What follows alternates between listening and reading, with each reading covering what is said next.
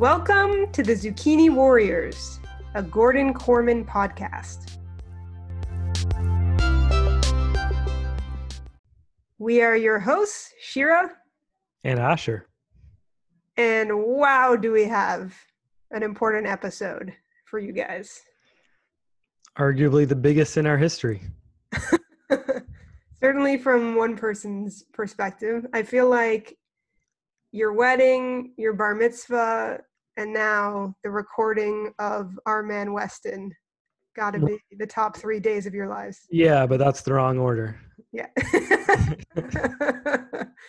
Very good, very good. Yeah, so Ash has been obsessed with this book for as long as I can remember, certainly. Yeah, I have. But what's interesting is we got it, at least in my memory, or like we had this book a little bit later than the MacDonald Hall books. So I read it probably not as much, but I definitely was like, I remember the first time I read it, I was just like ranting and raving about how it's like the best book I ever read. And I haven't really stopped doing that for the last like 25 years.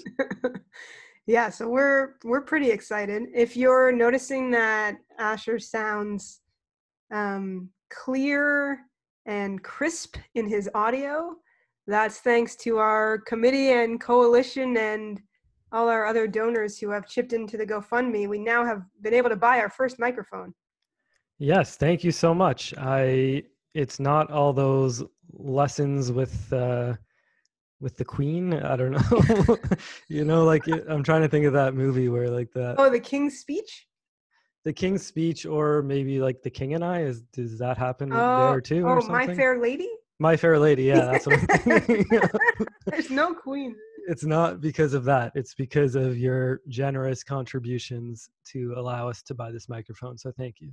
Yeah, we really appreciate it. And speaking of, we do just want to shout out Shailene, who's our first member of the Scrimettes. We're excited to Zoom with Shailene at some point in the future. And we also got a very sizable donation from an anonymous donor, and we're really grateful to them. So they both put us over the top, so we were able to get Ashy outfitted there. So our GoFundMe is still open, and our rewards are still rolling. And yeah, I mean... Yeah, we'd like to ideally be able to get Shira a permanent mic right now. She does have a good one, but it's sort of on loan from her work. And so, they could call upon it at any time. At any moment, should things go awry with her career. So we don't want to bank on that. We don't want the podcast to be impacted when she, goes down in flames for something or another. I mean, technically they did tell me it was only for first semester, and first semester has ended as of yesterday. So we're on borrowed time here, folks. We're on borrowed time. But we're really pleased that we were able to make that first purchase, and hopefully it's paying off and you can hear all of Ashy's great, is it elocution? What is it? Would you say articulation? I don't know what elocution is. Are you trying to say electrocution? I know you're not. Yeah. That was just a little joke. Yes, I am. Yeah, I don't know. And I will say that just like on the off chance it still sounds weird or something, it's no fault of the mic. It's just because we don't know how to like do stuff. We're still like experimenting with methods and things like that. So like how to record, he means? How to record, yeah. So the mic is great. Hopefully you can tell. And if you can't, don't blame yourselves. Exactly. And we also are very excited because we have a question from a coalition member in our Room 306 segment. That's very exciting. I love when that happens. Yeah, we love those. Okay, I really feel like we should dive in, because the other thing we should tell our listeners is that the plot of this book is dense, it's intricate, and so doing a plot summary may be actually impossible. I think it's truly impossible. Literally every single sentence in this book is like a plot point. So trying to like figure out what we should be mentioning and leaving out is like a Herculean task. And it like, since we don't compare notes beforehand, I think we'll probably find that in some cases one of us has gone into like way too much detail or not nearly enough, because honestly this would be like a 12-hour podcast at least if we covered everything. So And it might I, be. We don't know. yeah, that's true. I would say that like more than, I know it's not like super possible for everyone, but if you have the means or already have this book handy, I would like strongly encourage you to hit pause right now, read the book, and then come Mm, back, because wow. it's gonna be like probably, I'm just guessing, like pretty hard to follow if you What do haven't you read the mean? book. I'm just guessing it's gonna be hard. I don't know. I don't trust us to do like it Yeah. justice in explaining it, because Oh, it's we're pretty certainly not hard. going to do it justice, but hopefully you'll still be able to follow. And it'll be interesting to see like which parts we pick up on, like one person picks up on and the other one doesn't. Yeah, Um, but let's stop talking about it and let's do it. sounds good. Okay, now it's time for our first real segment, which is, of course, Sydney Ramplotsky, where we go over the plot of, in this case, our Man Weston. Sydney Ramplotsky coming in hot. Sydney Ramplotsky don't know what he got.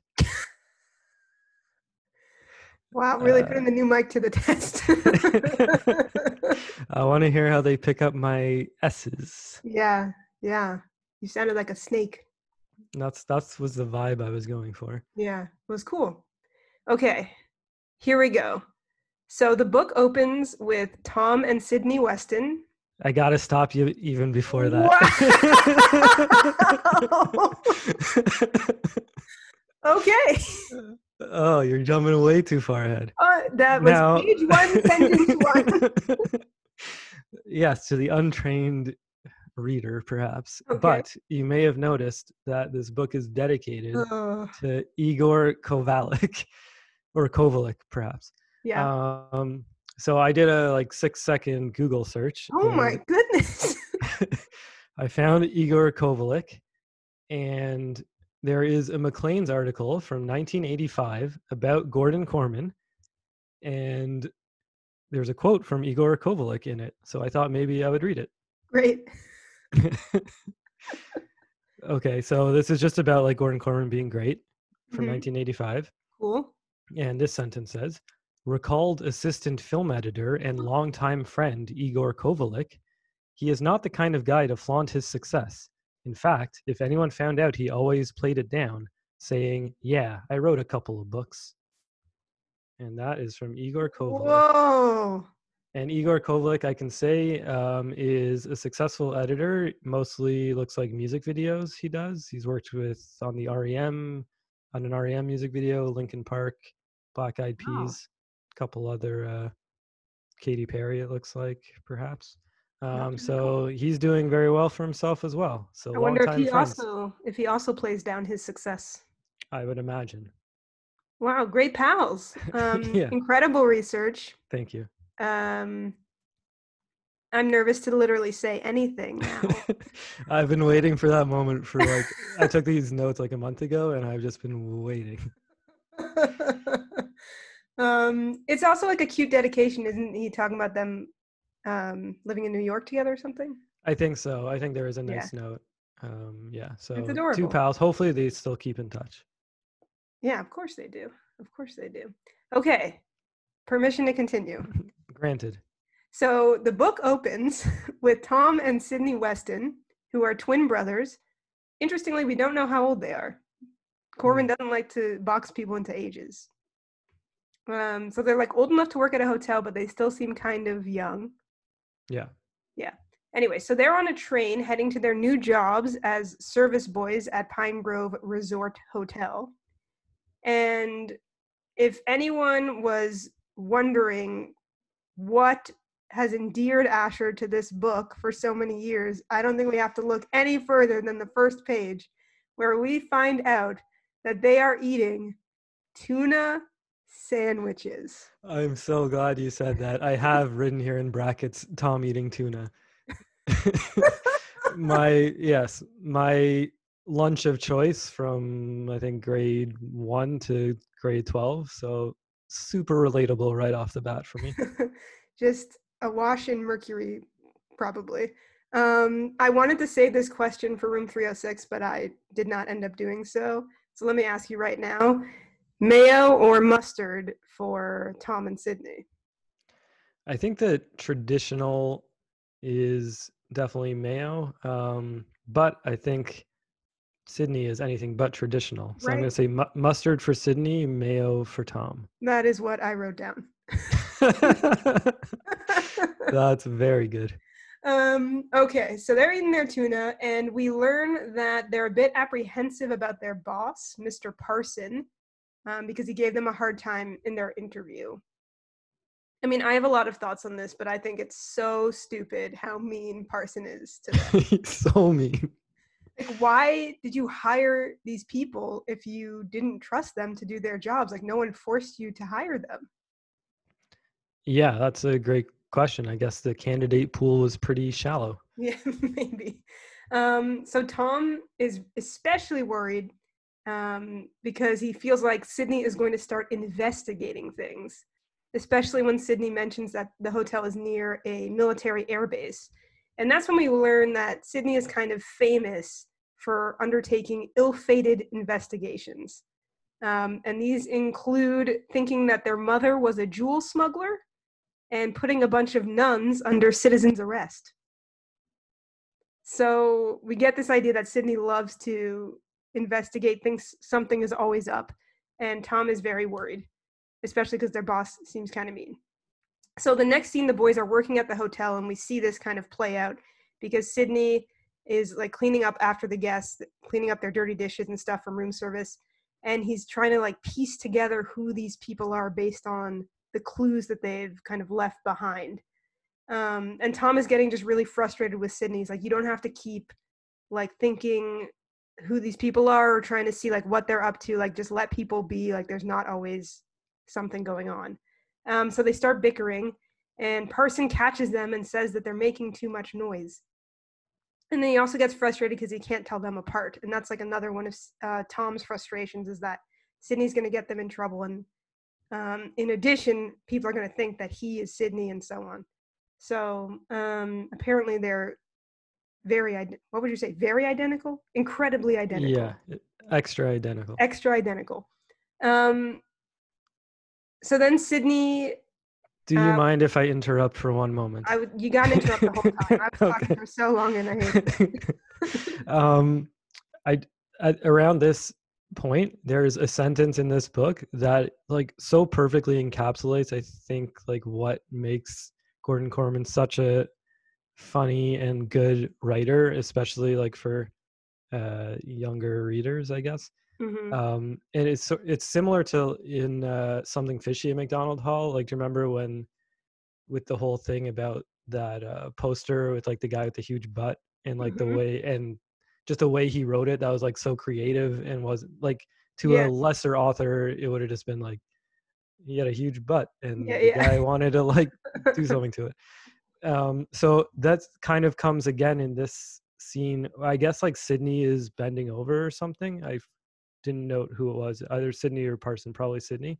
Mm-hmm. And the sentence is, Tom resisted the temptation to kick the bent form.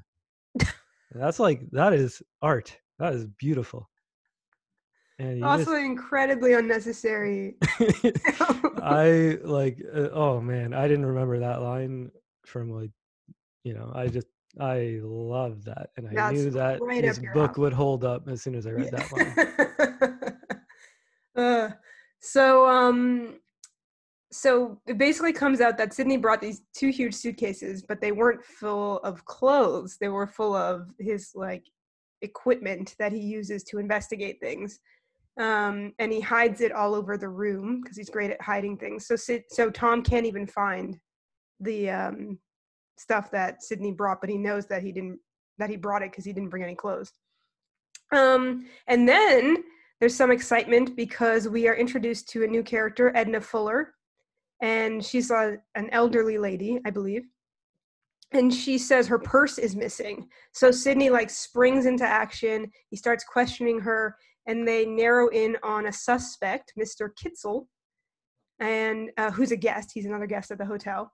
And it's very funny because, well, there's a lot of great lines in this scene, but Sydney basically, Miss Fuller tells Sydney that she thinks Mr. Kitzel may have cheated at shuffleboard earlier. And Sydney responds, quote, "So in other words, you would consider him a possibly deceitful person." and then Tom finds the bag on the bureau. He's like, "Here's your purse." And Sydney just writes "solved" across his notes. Yeah, that's very good. Yeah, like Sydney's obviously fancies himself like a professional detective, and Mhm. like throughout the book, we just get various examples from his past of how he's just like completely been like way off about everything and like put the safety of those around him in jeopardy, I guess. Like, and he is like clueless about it. He thinks he's Right. great. And there's an example, like he writes "solved" as if like he solved Yeah. anything. Like Tom just finds the purse. So anyway, so then we get introduced to a few more people. Um, and the first two are Richard Knight and Bert Cobber, who are together. So Knight is like cool, collected, smart, very suave, Mm. and Cobber is like he's like a loud oaf, just like a very, that's what I wrote, just like a boisterous, annoying man. So Cobber reveals that Knight is a spy, and Knight's hired Cobber because Cobber is a pilot. So he's gonna be doing something at the air base or at the military base. Mhm. So Knight tells him not to talk or even think about the airbase, and what they're doing is very illegal. So just act normal, pretend they're just two guests at the hotel having a good time. Cobber mentions that when he was a cadet, he was partners with Wings Weinberg, and we'll find out in a couple pages that this is important. So then we get to the airbase, and we were introduced to Colonel Douglas Cartwright, who's like the commanding officer of the Trillium Air Base, and Captain Snyder as well. And Snyder is excited because Wings Weinberg is coming to the base, and he's going to test fly the Osiris HE-2, which is the most advanced aircraft in the world. And so when Weinberg arrives, everyone's super starstruck because he's considered the greatest test pilot in the world. So this is a huge deal, and for him to be flying, the fanciest plane of all time is very exciting for everyone at the base. I found it very unrealistic that the most advanced aircraft in the world was in Ontario, Canada. Yeah, maybe they're trying to keep a low profile, but it is definitely questionable. And like in kind of, it sounds like sort of in the middle of nowhere, Ontario, but I Yeah, guess that's just to hide it better.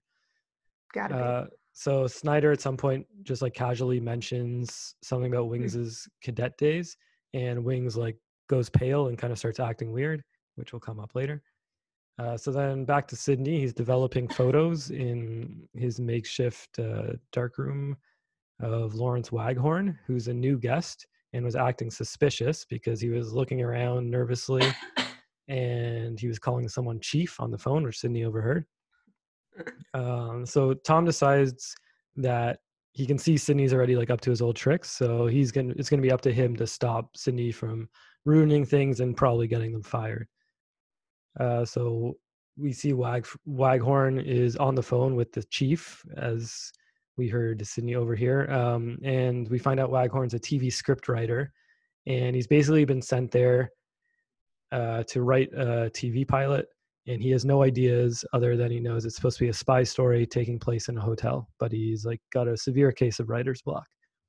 So then we're brought to table 19, which is uh, where sort of like the guests we care about all luckily are at. So right now it's Kitzel, Fuller, Waghorn, Cobber, and Knight all eating dinner and making conversation.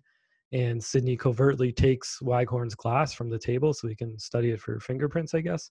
And Knight, being an actual spy, like notices and is sort of amused by it and confused probably as well. I really like how, like when Knight notices Sydney do stuff. That's like part of my favorite parts of the book. He's Um, always very bemused. yeah, he's bemused, exactly. So then the next day, I think it is, Sydney is clearing away Waghorn's room service tray, and he finds like a crumpled up sheet of paper that Waghorn's thrown, and he can just make out it says the word espionage. So like we know that this is from Waghorn's script, but Sydney thinks like, oh, he's a spy. So he freaks out and he drags Tom into a linen closet to tell him about it.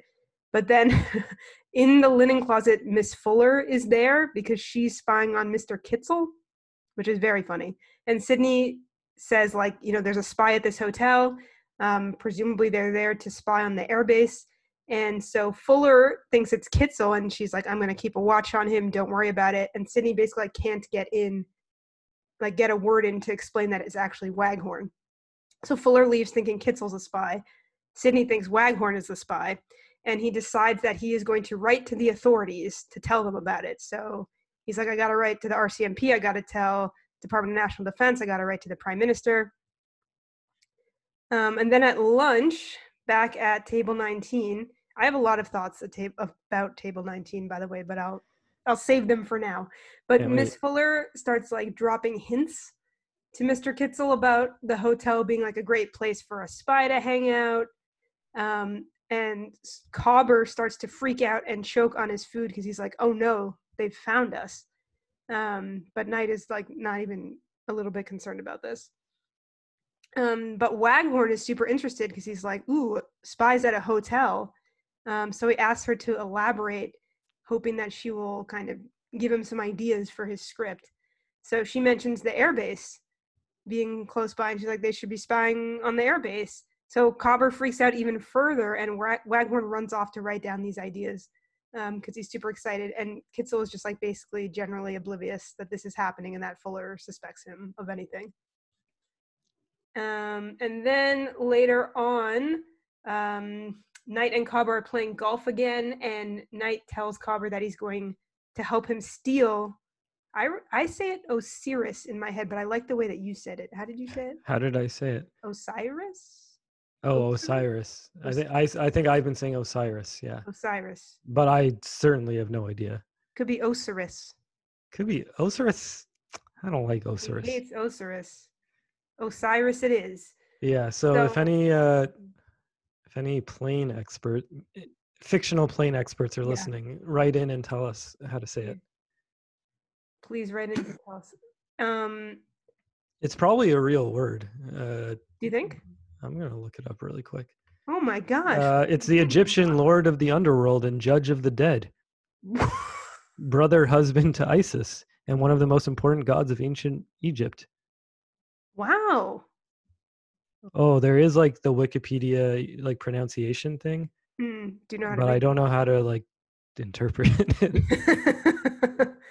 It's all right. confusing. So I'm going to try to pronounce it differently every time I say it. Nice. So this time I will say Osiris. So their plan is to steal the Osiris. So Cobber's obviously going to fly it. And Knight tells Cobber that Wings is the test pilot for the base. And Cobber's like, oh, I know Wings from my cadet days. Then we cut to the Trillium Air Base, and Snyder and Wings are talking. Have we introduced Snyder? I briefly did, yeah. Oh, yeah. Okay, great job. Thanks. So our friend Snyder starts mentioning his cadet days again for some reason. Like it just comes up in conversation, and Wings freaks out again. So everyone's like, what is up with this guy? And like thinking about his cadet days. Then Sydney back at the hotel tries to plant a bug on Waghorn so that he can listen into his conversations, I guess. But Tom sees Sydney do it and he removes it. And that is like kind of a common thing of like Sydney trying to plant people on suspects and Tom being like, and like removing it or like stopping it from happening and causing like a general ruckus as he does so. Then the next day, Sydney swipes more carbon paper from Waghorn's trash. He sees more suspicious wording hinting that people are spying on the airbase for military secrets. Then he starts to listen to the listening device and he finds that 2 gardeners have found it because Tom like threw it into the bushes, I think. And they think it's a real bug, so they like just smash it. But before they do that, Sydney hears that the gardeners are talking about someone named Blackie, who is a retriever. So Sydney thinks that this person is part of the mission. There's a guy named Blackie who's gonna like retrieve stuff. Um, do we know at this point though that they're talking about a dog, right? Yeah, because they also say, yeah, that he's a killer when it comes to flowers, but Sydney just hears the killer Oh, part. right, exactly. So they're talking about Parsons' dog named Blackie, who's a retriever. But Yeah, Sydney thinks he's yeah. a scary dude. And then Sydney gets his paycheck, and Tom sends him into town to buy some clothes. So then we go back to the air base where Wings is having like a breakdown, and he tells Snyder that he's traumatized from partnering with this guy, Bert Cobber, in his cadet days, who was the craziest pilot of all time. So that sort of checks out based on what we know about Cobber. Then we see Parsons walking his dog Blackie, and he leaves it near Waghorn at some point. I forget why. Mm. But since Sydney suspects Waghorn of, being a spy, Sydney thinks it's part of the operation. So, because he thinks they're using a dog to steal stuff from the airbase, so he steals the dog while Parsons gone, and hides it in his room, which he shares with Tom. Does he think that they're using a dog at this point? Um, I don't know. I wrote to use a dog to steal stuff from the base, but maybe he hasn't made that connection yet. I thought he only made the connection when he realizes, like, oh, retriever means Labrador retriever. But doesn't really I matter. don't know. We'll never know We'll never unless we read know. the book again, Write which in we if you've certainly will. read the write in if you've read the book. Yeah, Tell us. yeah. So Edna is still there, trying to convince Sydney that Kitzel is a spy, and it's kind of funny because like Sydney is so like out of his mind, sort of like, or so like wrong about everything, Yeah, like generally, and misplaced beliefs, yeah, but like to anyone else, like, but then Edna is that to Sydney, and like Sydney is the yeah, voice of reason to Edna, because she's like even like beyond for Sydney, which yeah, is exactly. That's exactly pretty right. funny. Yeah. Yeah. um so then at dinner, table 19, Edna is explaining to the table how the dog would be useful to a spy. So it's like interesting that the dog is missing, and Waghorn runs away thinking it's a good idea, so he's going to write about it. But I'm guessing Sydney sees that and thinks that is suspicious that he ran away. Um, so Proud. then, yeah, so then at some point around then, Knight gives Cobber a couple knockout drops in his drink, so that he doesn't have to worry about him for the night, and he heads to the base, I guess, to do like some recon. Mm-hmm. Meanwhile, Sydney is reading the script fragments from that he's like constantly collecting from Waghorn that he leaves on the room service trays, and he sees the spy dog referred to as, well, we would say Z2, but even in my head, like even though I say Z, I still say Z2 when I hate that. I don't know why. I have no idea why. Now that I'm saying it out loud, I've never said it out loud before. Yeah, it's like cultural assimilation. That's how they get you. That's You so gotta say strange, though. Zed.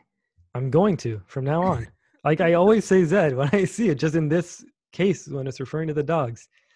I don't know why. Oh, this is really throwing me for a loop. Okay, Z2. Hmm. So he's guessing that's what Blackie's sort of like code name is.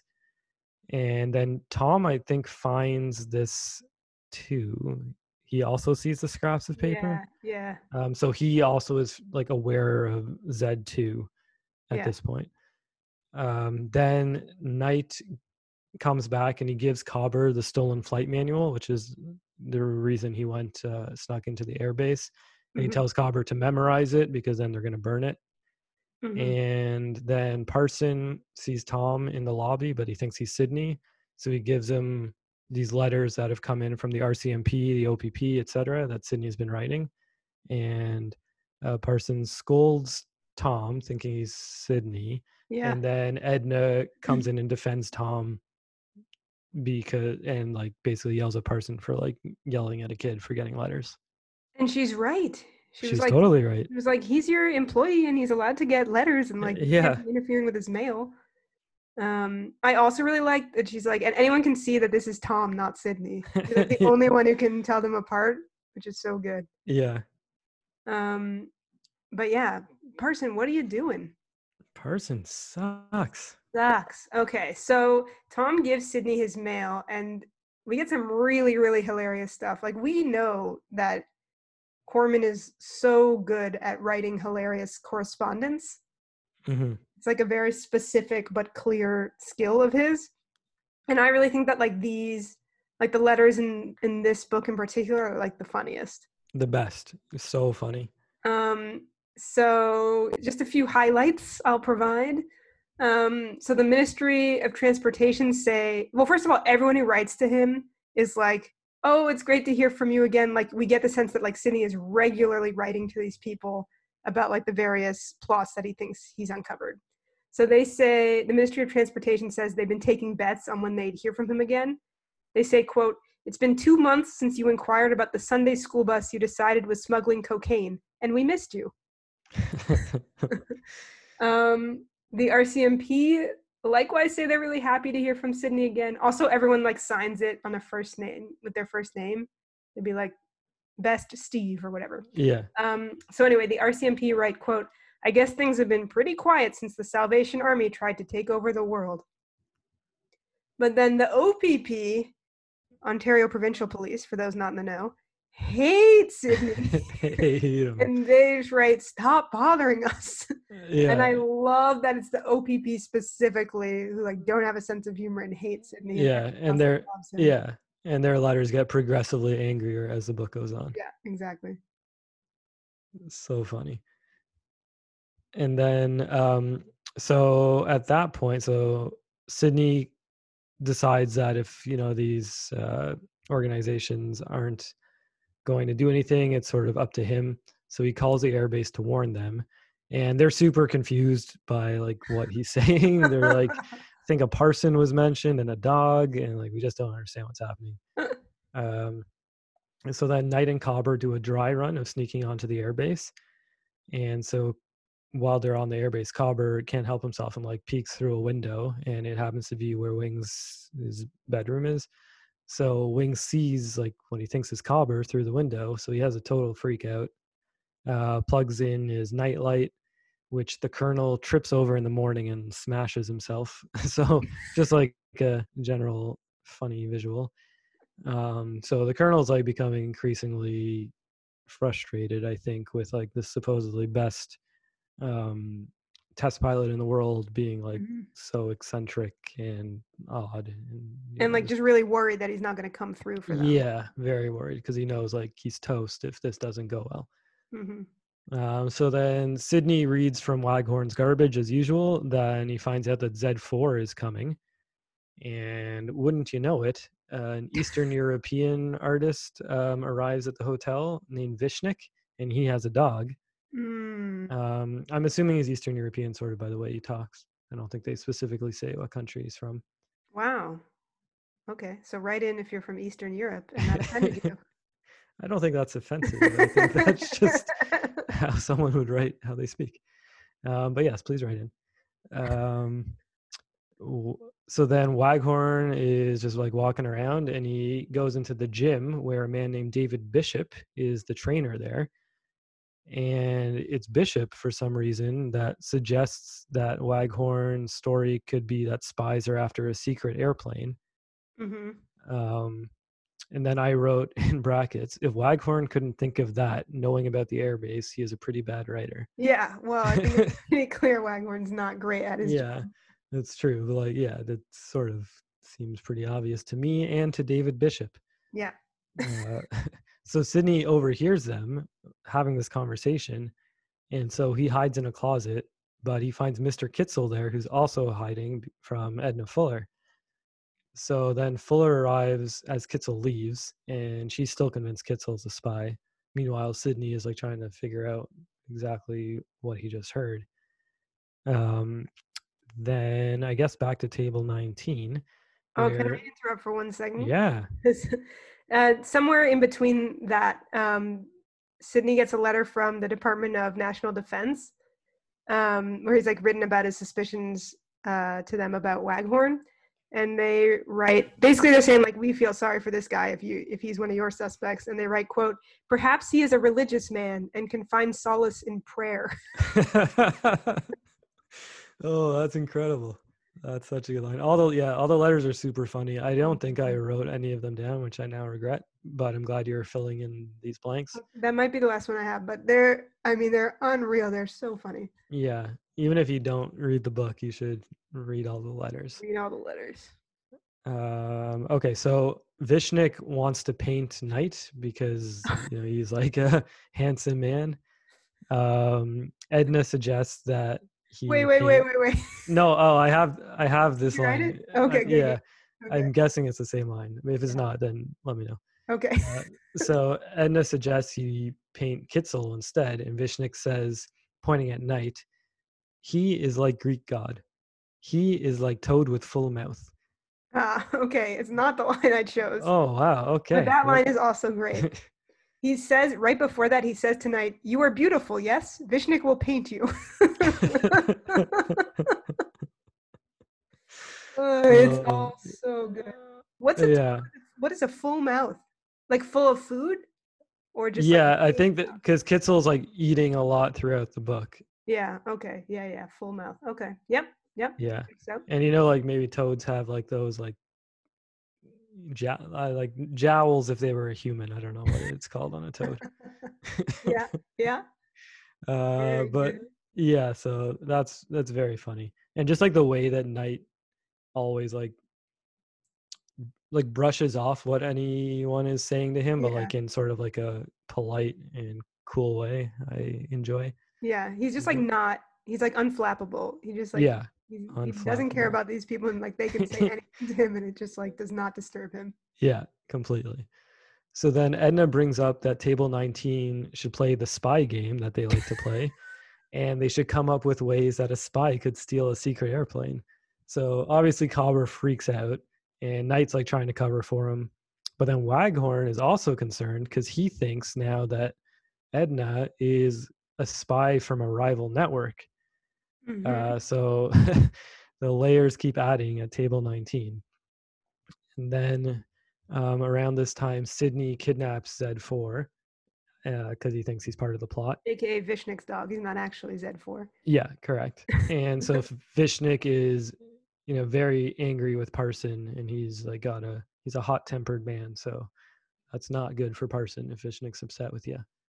Mm. So at this point, Tom asks Sydney to sort of level with him and like tell him what's going on. Sydney says there's a plot against the Western world, but won't give any more details, which like makes Tom pretty upset. Also, how And is stealing an airplane a plot against the Western world? yeah, You don't know I who's mean, stealing it to do what. They could also be from the West. Why is this airplane important for the Western world, etc.? it's a great question. It could be, yeah, I don't have a good answer. That was, I mean, I was going to talk about it in my rating, but that's always sort of the only thing that like sort of sticks out that is like not super, doesn't make a ton of sense is just like, how is exactly this plane stealing to test it out and then like not even steal it? I don't know. How is this like that critical? It's Mm-hmm. just like unclear. It's I Like, what are understand. they going to do with the plane once Yeah, they steal it? We don't know. Yeah. yeah, we don't know, and it seems like yeah, like we don't even really know, like because Knight was never going to like get in the plane. He just like wanted the plane taken, but I feel Yeah. like it was to like more learn what it does than to physically have the plane. I guess then they would like sell that information to Yeah, someone. I guess so. I wish it was explained a little bit Yeah, better. for sure. Anyway, so Sydney asked Tom to mail a new batch of letters that Sydney's written. Tom says yeah, and then just throws them in the garbage. But Edna finds them and mails them. And then at this point, Waghorn finds the bug that Sydney planted in his garbage, but Waghorn assumes Edna planted it, and so he screams into the bug that they won't get anything from him, and like throws it into the grass, I think, or somewhere Yeah. out his window. Yeah. So then the next day, the staff are eating breakfast, and Sydney puts like extreme high dose of laxatives in Parson and Bishop's breakfast because he's trying to like neutralize them, I think. I don't pay a lot of attention to Sydney's motives because this scene contains probably the most like bizarre, perplexing, fascinating line I've ever read in I my also life. wrote down a line. I'm praying it's the same one. Please let it be. So Bishop says to Sydney, when Yeah. he's trying to encourage him to like drink what he's Yeah. giving him, Bishop says, as I always say, milk is the only drink there is. Yeah, that's what I What? got. Crazy. What a wild line. What does it mean? He's also like a grown man. How could like milk is like his number one? Even if milk is your number one drink, which is, by the way, insane. Yeah. Why would you say, as I always say, milk is the only drink there is? It's the wildest thing. It makes Bishop like immediately the most insane character in like a book of insane characters. It's like he's like a workout like enthusiast, Yeah. but like I don't think those guys drink like a lot of milk necessarily. They drink like protein shakes maybe, but like Even to if only be it's drinking milk is and to be crazy. so boastful about it. Yeah. To be and then he just like enthusiastically drinks like a ton of milk with Sydney. I loved it. It Honestly, was can't stop thinking about it. I'm gonna make that my new catchphrase, I think. Milk is, as I always say, milk is the only drink there is. What kind of life has this guy led? It's nuts. It's nuts. When Gordon Korman comes on the podcast, that has to be like we have to work our way up to that as like our hard hitting Barbara Yeah. Walters question. Like, listen, tell us about how you came up with this absolute bananas sentence. Yeah, once we've earned his trust, then we'll catch him with that. Yeah, exactly. Whew. Okay. So after they're done drinking all that milk, Cindy gets some more letters, and I do have something. Okay, so there's one from NORAD, and it's like the same as the others. Like, oh, like this is really funny. Like to hear from you again, it's great, but like your plot doesn't make any sense, and like these people are normal people, etc. And then, so Tom sees Sydney reading. He's like, "What? You got a letter from NORAD? Like, what does it say?" And Sydney says, "Oh, Steve's just telling me routine stuff." Yeah, and Oh, Steve it's is like the so big good. boss of NORAD, Yeah. the general or whatever the highest thing is, right? Yeah, exactly. And it Yeah. just like makes me like this part in particular makes me think it must be so fun to be Sydney. Like, Oh yes, on yeah. the one hand, you're like kind of always stressed and like you feel like a lot of weight on your shoulders, but on the other hand, like your life is so interesting, Yeah, that you is know? true. Like, Especially, yeah, you're just like a small boy and there's so much going on. You're like, like finding clues everywhere, you're like yeah. piecing things together, you're writing to NORAD, like NORAD's writing to you, and even when they say to you, like, you're a dumb child that like makes us laugh. He's like, Steve's just telling me routine Yeah. stuff. He's like, yeah, eternally optimistic about his skills, I guess. Yeah, it's so great. Yeah. I would just So add just yeah. like a couple of points that I think are important or not really important. I don't know. Anyway, Yeah. so Sydney also like puts drops in Vishnik and Waghorn's drinks, but Oh Tom sees him do that and he smashes the drinks out of their hands, like spilling juice everywhere and like making a scene. And yeah. that's kind of just like a recurring theme that I think you mentioned, which is like Tom trying to do the right thing and help protect their jobs, but like making things worse by causing a scene, upsetting guests. And it's also a recurring theme of like Vishnik getting like angrier and angrier about the hotel, like messing with him basically. Yeah, exactly. And then the other like key plot point I think is just that Sydney notices Waghorn's now burning his garbage, so he can't read it because Waghorn's Mm. like scared about Edna reading it. Hmm. Anyway, sorry, continue. Yeah, so Sydney's suspicious. And then Sydney listens to the tape of Waghorn's bug and he hears Waghorn being like, you'll never get anything from me and Mm, destroying it. And that makes Sydney even more suspicious. He's like, ooh, Waghorn's onto me. Like he has yeah. something to hide. So then Sydney gets out his homing system. We find out that he didn't use his paycheck to buy clothes. He instead bought a homing device.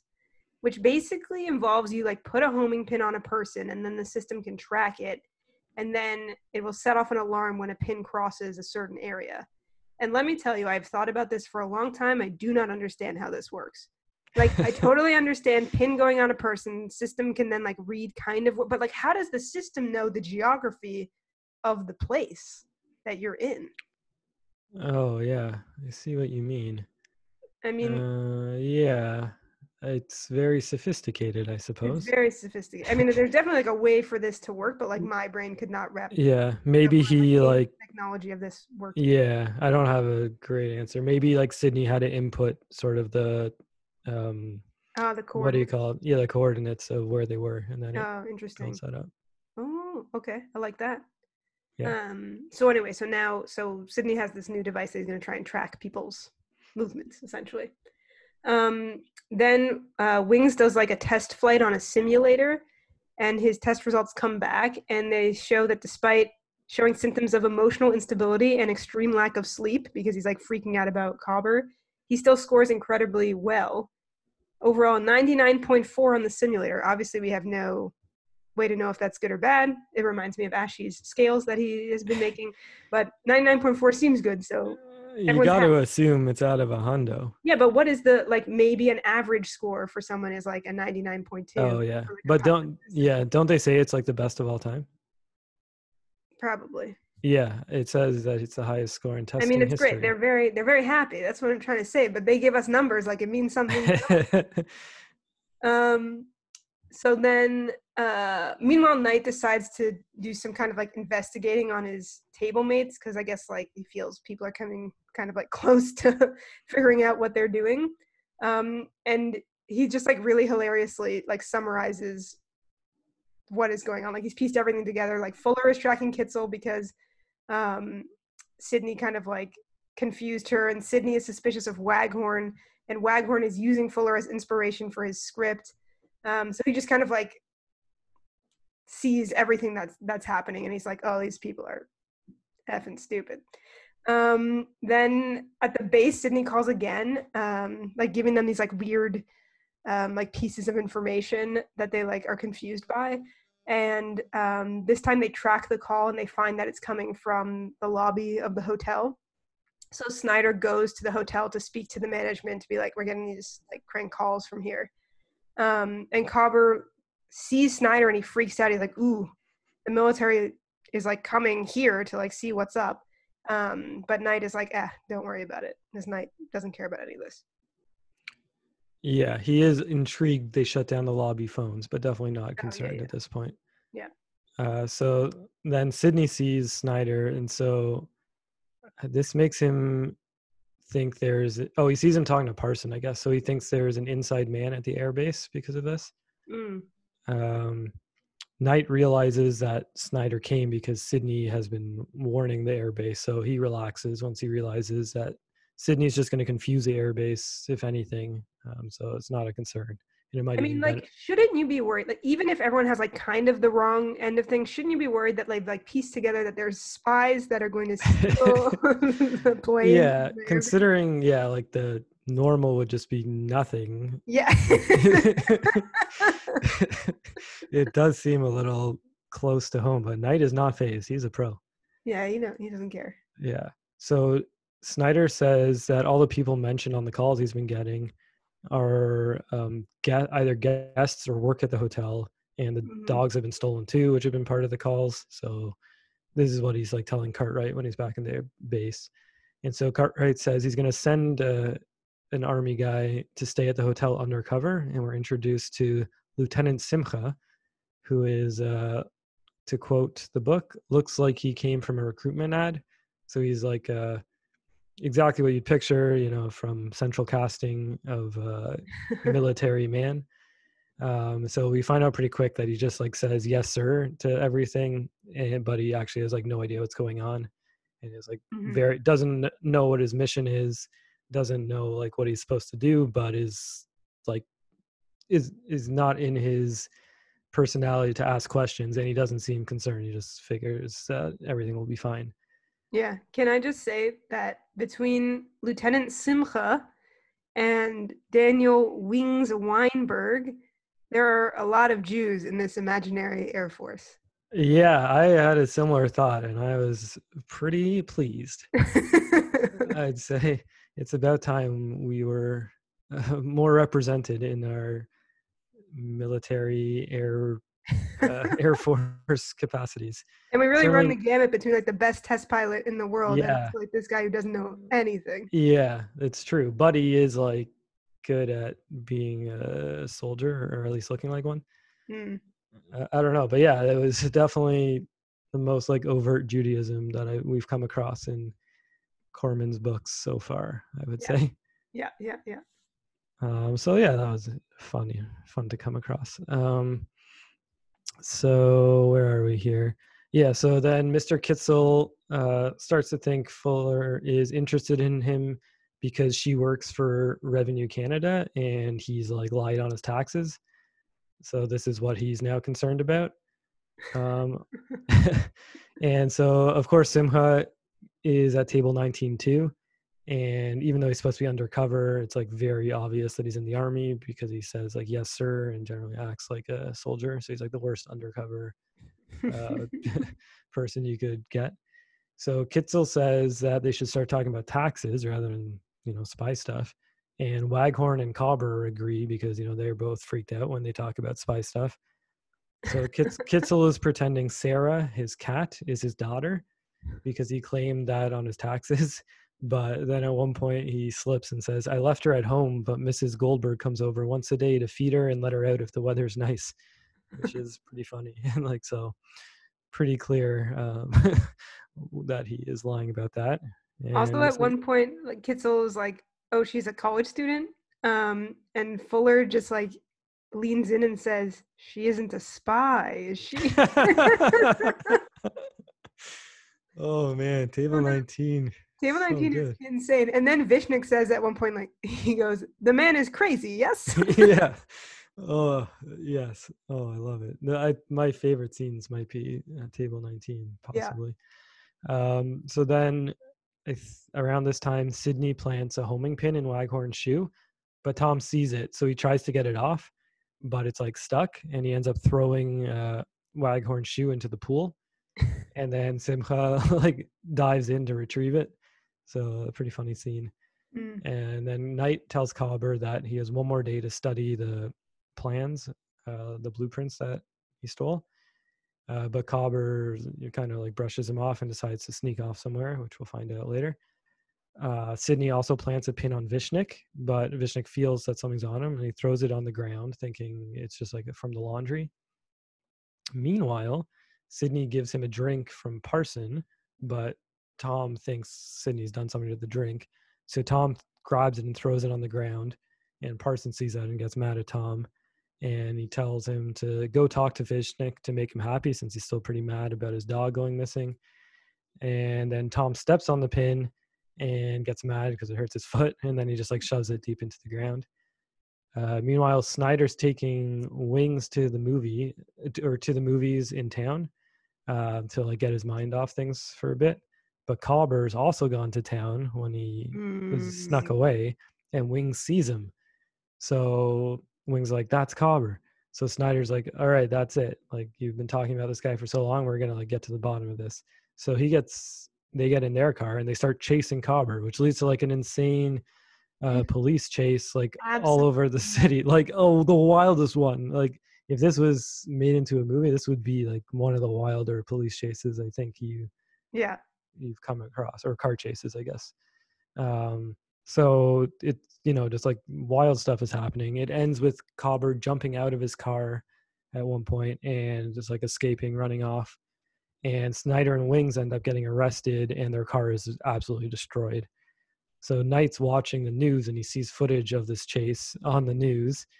And so he goes to Cobber's room, and this is when Knight gets serious for the first time.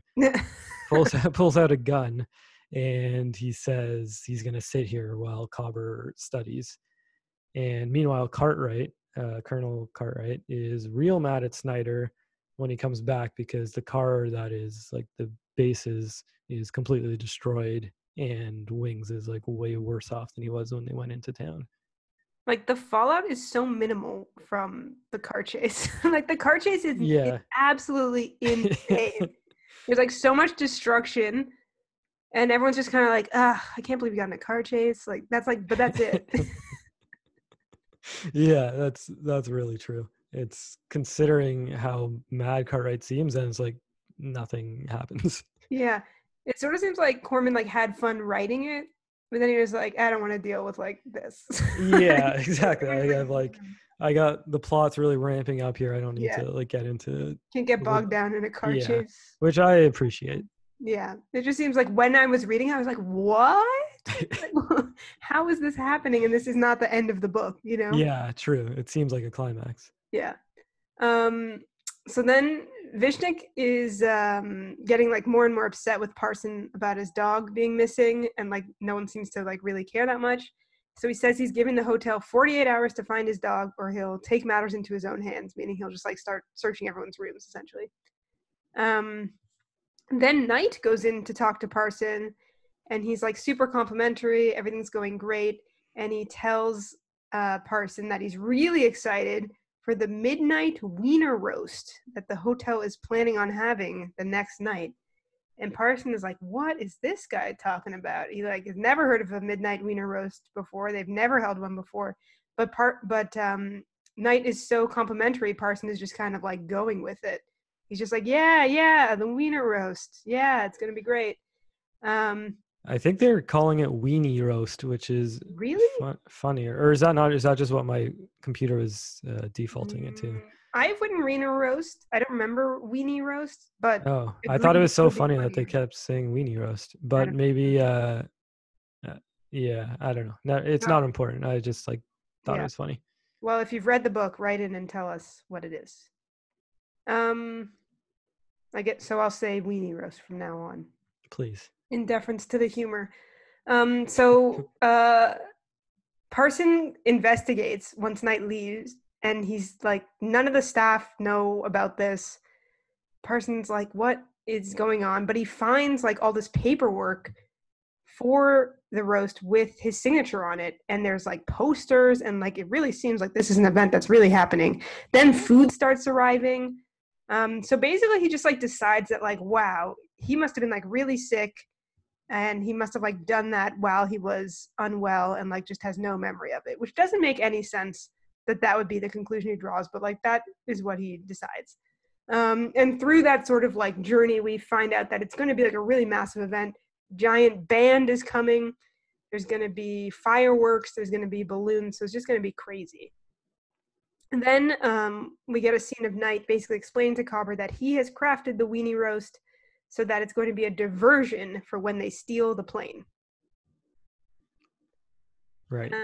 Sydney gets some more letters, including one, including one from the OPP that says, "We do not want any more letters. We dislike them, and we dislike you." Yes. Sydney tells Tom that he is suspicious about the weenie roast. He's like, "This isn't Pine Grove style at all. It's like a fancy resort. Like they wouldn't have like a midnight weenie roast with like a band and stuff." And this really feels very true to me, and something that Parson should have picked up on. Yeah. Like if you run this hotel and you've never thought about having a weenie roast in your life, like maybe it wasn't just because you were like had a fever, like felt sick. Um, Sydney again is trying to plant homing pins on people, but Tom is removing them as well. Like that continues to happen. Then at the OPP headquarters, some officers are talking about wanting to figure out a way to arrest Sidney Weston. They're like, we hate this guy so much. He's like constantly sending us letters, or like people are forwarding us his letters. I wish we could arrest him, but like we can't arrest him for just like sending us annoying letters. So they're talking about that. And then Sydney is like going to his homing device, and he's really confused why the people that he planted the homing pins on don't seem to be moving at all. And we know that it's because the pins aren't actually on them. Mm-hmm. And yes, Sydney also, I think, tried to put one on Bishop, which Tom got rid of, which caused a funny scene of Bishop like climbing a rope, and then Simcha climbing a rope like faster. Hmm. And then he also tried to put one on Parson, which Tom grabbed and accidentally popped a kid's beach ball, which, so just like Tom is doing his best, but is causing a lot of trouble, which is Yeah, the opposite of what he wants to do. exactly. So then Vishnik starts yelling at Parson that he must act tonight. So he's talking about finding his dog, but he just says, like, you must act tonight. So Sydney assumes it means the plot against the air bases tonight. Exactly. So he runs to Waghorn's room and he hears Waghorn on the phone with his boss and hears him say that he will have it tonight. So again, Sydney thinks something's happening tonight. And we find out that Waghorn has done his script and that he's hid it in the toilet tank in his room. So Tom tells Sydney that their job for the weenie roast is they have to look after the kids during the day, like the kids that are staying at the resort. So it's like kid wranglers, I guess. And so that, that's going to like preoccupy Sydney so he can't get into mischief. The airbase guys wonder what's going on with Simcha, who hasn't reported back at all.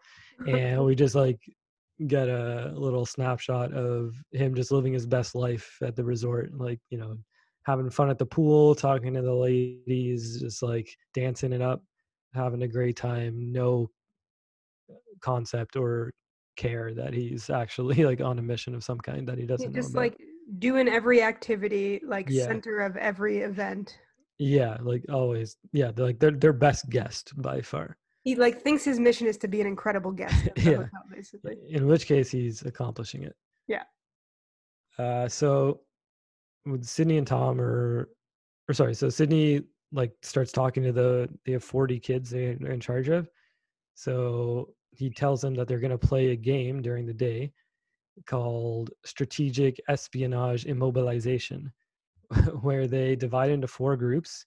Each group has a different name: Vishnik, Bishop, Parson, and Waghorn. The captain of each team is given a rope, and they're going to practice for now. And then at the weenie roast, the first one to tie up their person when Sydney gives a code word is going to be the winner. And the secret word is Shakespeare.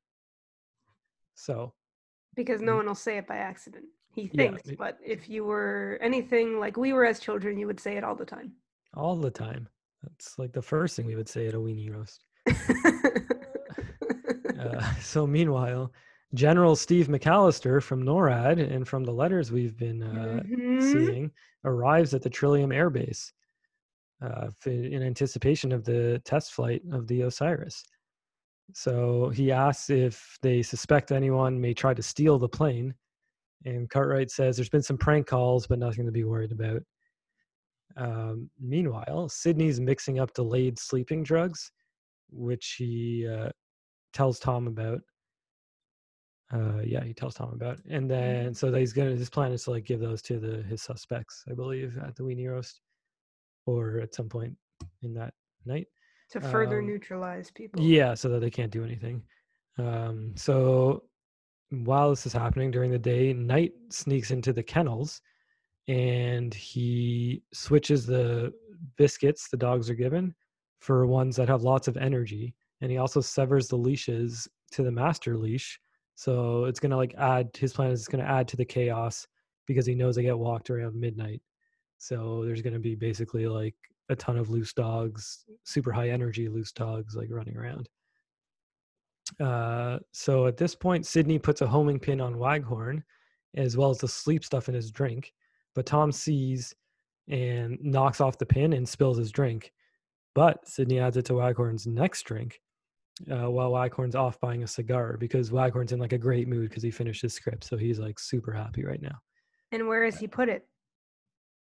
Where does he put what? His script. Oh, I mentioned in the toilet tank. Did I miss it? I believe so. How embarrassing for me. Maybe I just said it in my mind. Oh, if you're a listener to the podcast, write in and tell us if he said it. I mean, yeah, I said it. Brutal. Brutal for Yeah, sure. that's rough. That's a rough one for you. So the drink is sitting there with the sleeping stuff in it, and who comes along but Cobber, and he is getting nervous about tonight, and he doesn't see Knight around, so he decides to drink it to like steal his nerves, and he also steps on the pin that was lying on the ground. So it's now in his shoe. Meanwhile, the OPP are sitting around complaining about Sydney and how they like wish they could arrest him for just like bugging them too much, basically. And then they see that there's been complaints about stolen dogs at the hotel that Sydney works at, and Sydney references in his letter how like he stole dogs to prevent the operation. So they get super excited, and they like a couple of them head out to the hotel to arrest him. So meanwhile, the weenie roast is getting underway, and it seems to be a really big success. And Parson is just like really, really pleased at how well it's going. Meanwhile, Tom is for some reason asleep, and I kind of forget why. Is he just like really tired because he's been like Yeah, he's very he's tired. working hard on the weenie roast. Those kids were tackling him in the practice. Anyway, then we cut to the airbase, and the men are disturbed by the noise of the party. Keep in mind, this party is for some reason happening at midnight. Yeah. Which is like a detail of a weenie roast that I think, again, might have like tipped people off to the fact that it's like a weird thing to be happening. So the men at the airbase are like, we can't sleep, we'll just like stay up and like enjoy the music, I guess. I don't know. But the people at the airbase are awake. That is the important part. So then at 11:35, Knight and Cobber leave for the base. Tom awakens to some sort of like alarm going off. He's like, what is going on? And he finds Sydney's homing device is the thing that's making the noise, and it shows that a dot is inside the airbase's fence. Again, how does it say this? We don't know. Impressive technology. Tom freaks out, and he's like, oh, wow, Sydney was right about everything. Somebody is going to break into the airbase, and they're going to steal the plane or steal something from there. So now Tom is like, wow, it's up to me to save the Western world. So he rushes out of the room, and as he does, the two dogs that are in the room also rush out because they're like freaking out over the alarm. This is just making so much noise. Back at the base, Knight knocks out some of the guards, and he gets Cobber into the cockpit of the Azarius.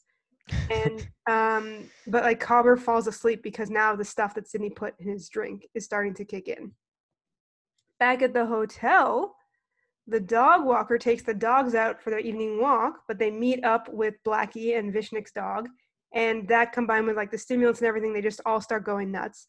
So Knight sees the dogs all start going nuts, and he's like, okay, it's time. And he pushes this plunger that creates an explosion that destroys part of the airbase's fence, which I think is to give him space for the plane to take off, or why does he need to destroy the fence? Yeah, because the plane's going to be flying at a low altitude. So yeah, I guess it wouldn't clear the fence. Got it. So the explosion makes the dogs go even more nuts, and then everyone at the weenie roast is like scared of the explosion, so they start running away from it back towards the hotel. But then they see the dogs who are freaking out the hotel, and they turn away from them and start running back where they came from, and everyone's just like bumping into each other, and there's just like mass chaos and confusion.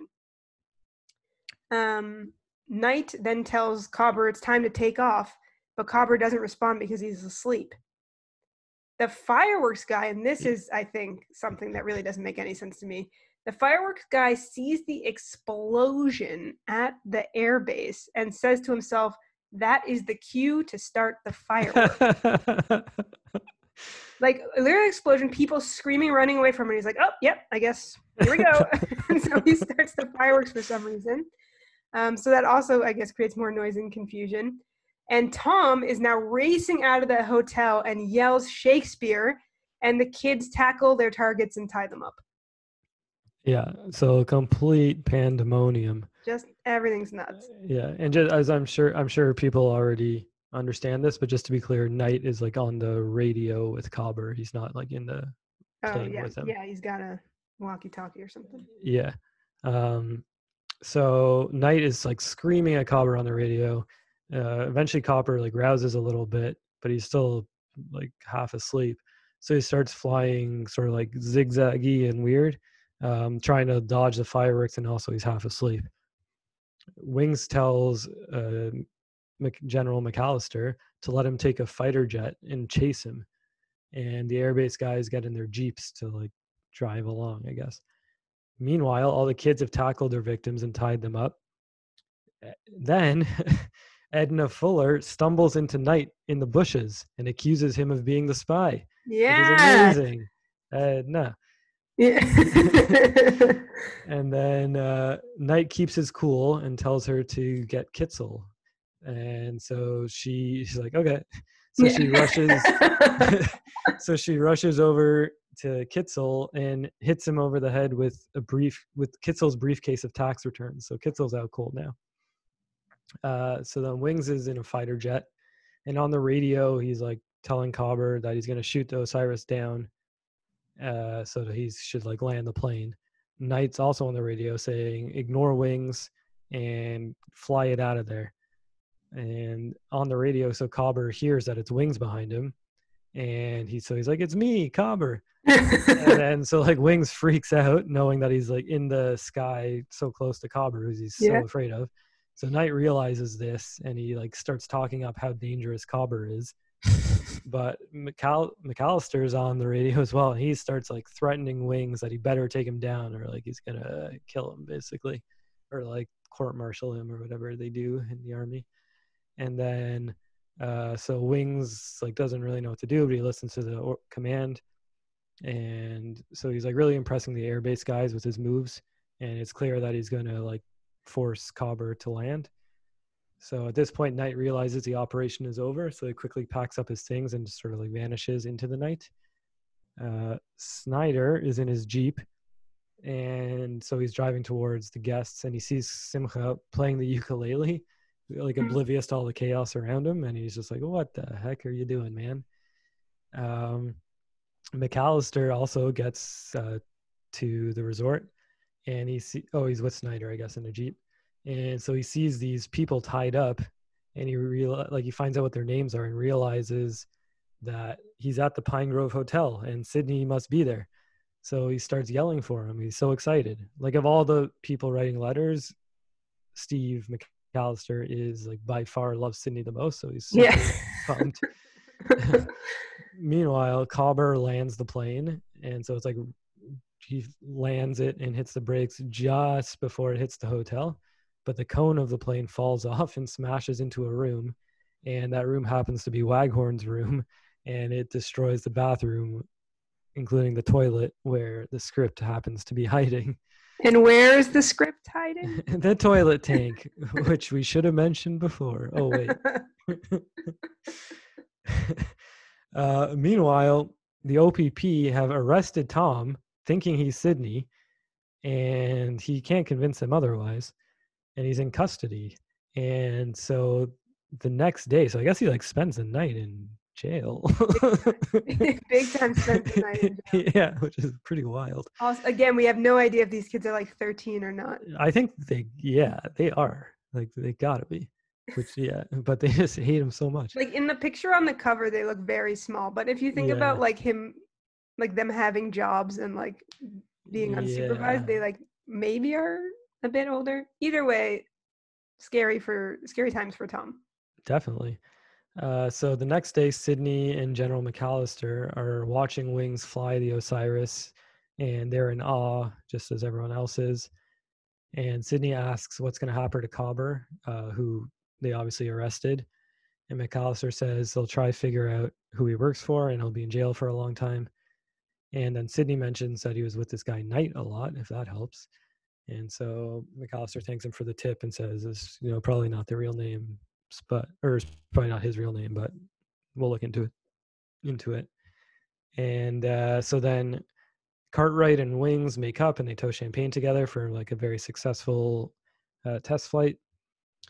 And then the OPP arrive, saying they have Sidney Weston with them, which, I don't really remember why they brought him with them. Why did that happen? Yeah, I don't remember that either. Okay, I remember thinking when I read over my notes, why are the OPP there? Yeah, I'm not sure. I'm sure there's a reason that we just missed in our note taking. So readers, write in. Yeah. So Snyder then asks Simcha what he's been up to, and he says he has no idea. And then Snyder says like all the bar bills lessons, like there, room service, all that stuff's going to be deducted from his pay, and Simcha still doesn't like really know what's going on. Then the OPP try to arrest Sydney when they find out that they don't have Sydney, they have Tom. But McAllister steps in and is like, no, I'm not going to let you do this. And then I pointed out here throughout like this chapter and maybe the last one, the amount of times like McAllister talks about I guess it's throughout the whole book. Throughout, he talks about like how he's a general and so he like deserves this and deserves that. Like always like in a joking way. Like he's but like I'm just a general. Yeah. And then like when they're talking about how his staff like had pools going about like what would happen with Sydney's investigations. Yeah. In his letters always like, really a general should be winning like over a private. So like if you don't mind like telling the general. And then like in this part, he's like always saying he's a general. And my belief that I choose to believe is that Korman just like had to learn like the ranks of the army to like, do his research. And I was just like so proud that he learned it and just like wanted to like point it out as much as he could that he like knew that a general's the top. That's a great theory, but my personal belief is that this guy is just like wants to tell people that he's a general a lot. Yeah, he definitely does that a lot. So Snyder tells the sergeant that's driving Cobber to be careful because like Cobber is a slippery fish, I guess. And then we get a scene in the car and the person driving Cobber turns out to be Knight. Ooh. Like, so he's, posing as a army guy or police officer. And so Knight gives Cobber an envelope that has a new identity for him and a little bit of money and a plane ticket to Tibet and says like, go start a new life away from me. And Knight drives into the woods once he's dropped Cobber off at the airport. Switches the cars. He has a car waiting for him in the woods and he pushes the old one off a cliff.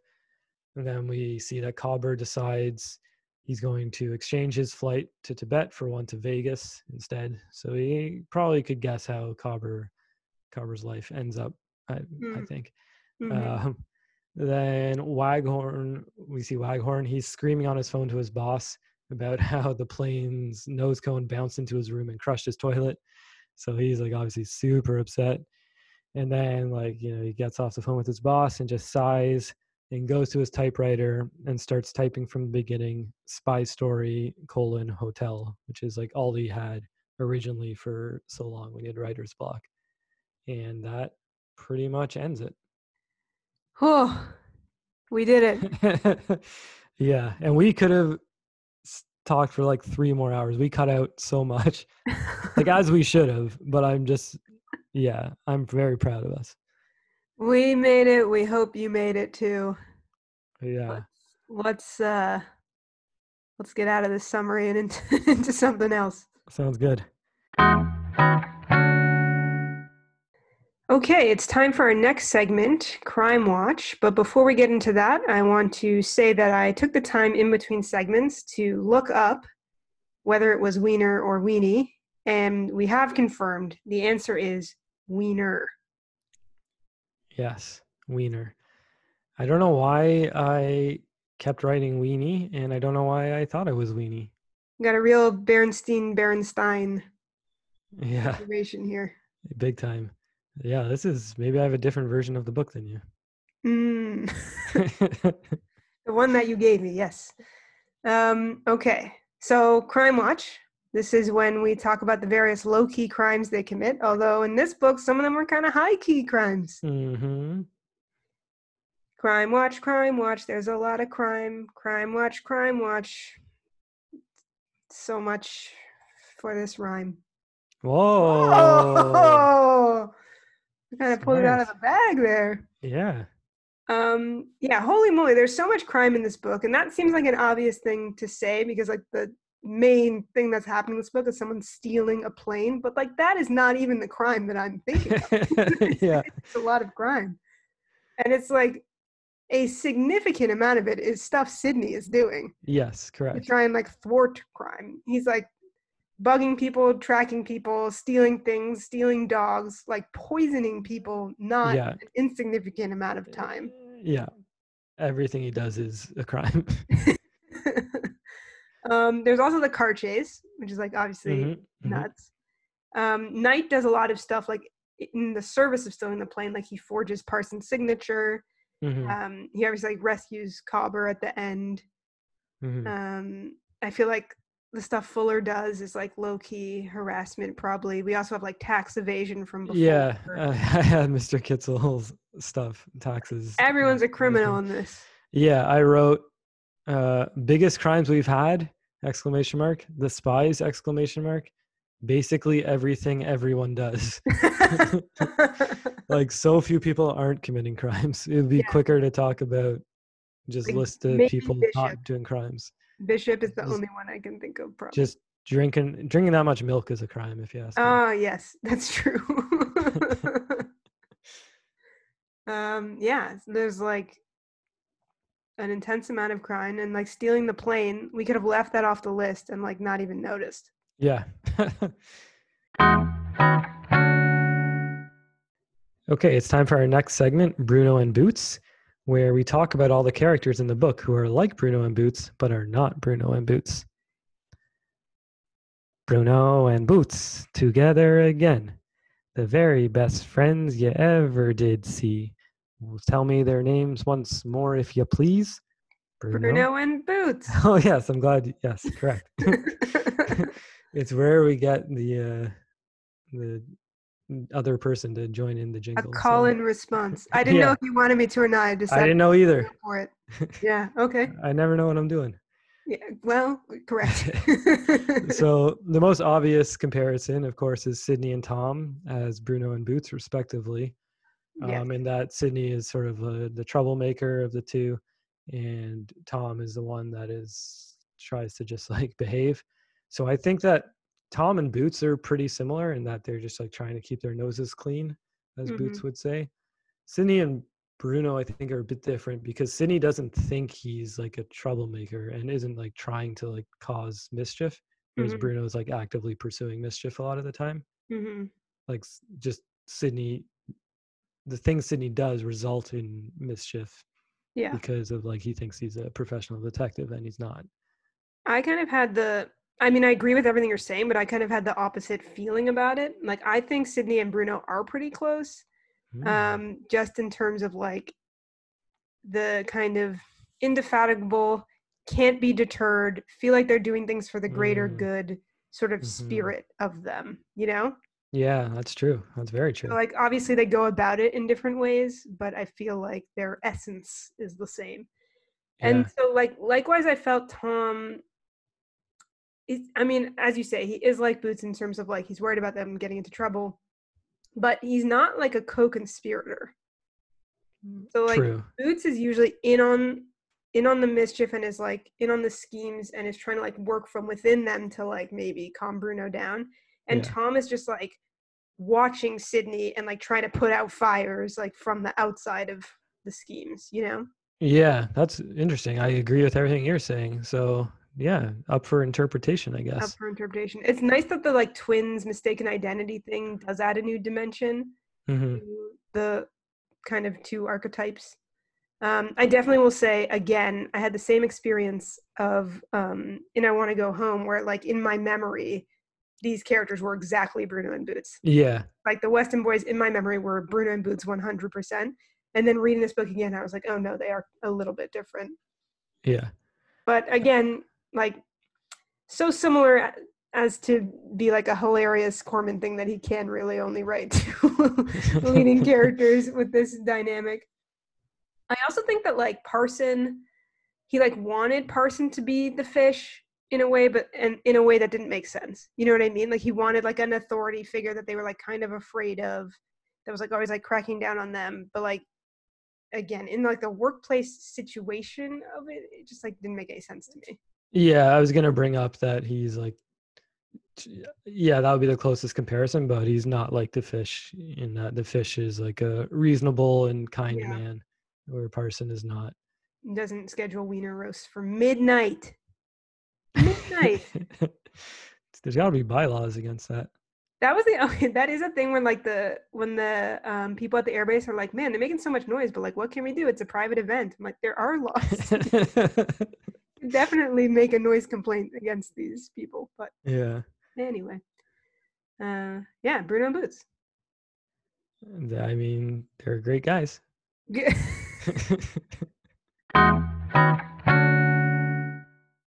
Our next segment is This Can't Be Happening at McDonald Hall in 2020, when we talk about how technology would have changed things. I've also been thinking about, so right now we're recording, it's December of 2020. So we might have to adjust the segment name at some point. Oh my goodness. Which I don't want to do, but it might not make sense anymore. Anyway, a jingle. Yes, a jingle for this segment is what I shall do. And here it is. This can't be happening at McDonald Hall in 2020, 2020, 2020. For now. The last time you'll ever get to do it, possibly. Maybe. Okay, there's like a lot of just like tech, I guess I would say, like tracking devices, phone tracing, the listening bugs. What do you call those? Like the bugs you put on people to like listen to them. Yeah, I think that's correct. Like all that stuff is like could probably be updated. Do people write letters? Would they be emails? True. Yeah, I thought it like was pretty high tech because of all Sydney's toys and gadgets, but yeah, like the I guess effectiveness or like the way they're done would probably be updated, I suppose. I think there'd be better security at the base also. Yeah, for sure. Like they should know if someone's like near. Yeah. And Waghorn probably wouldn't use a typewriter, but I think some writers still kind of like it. I think there's a couple of them that do, but the hipster ones do. Yeah, exactly. But yeah, like we don't know enough about technology, like these like spy gadget stuff to say for sure. I think like what would be updated, but the like general feeling of it is that, or for me at least, is that their technology is like higher than it would be or more advanced than it would be like in a normal book written at this time, just because it's supposed to be like spy equipment. I will say like the one thing I wrote down in my notes is you don't have to steal a plane to steal a plane anymore. Oh, I like that. Which basically means like you could like hack into something to like steal the information you needed. You don't actually have to like fly the plane out of there. Yeah. Interesting. But yeah, I mean, overall, I think we could tell a similar story today. Totally.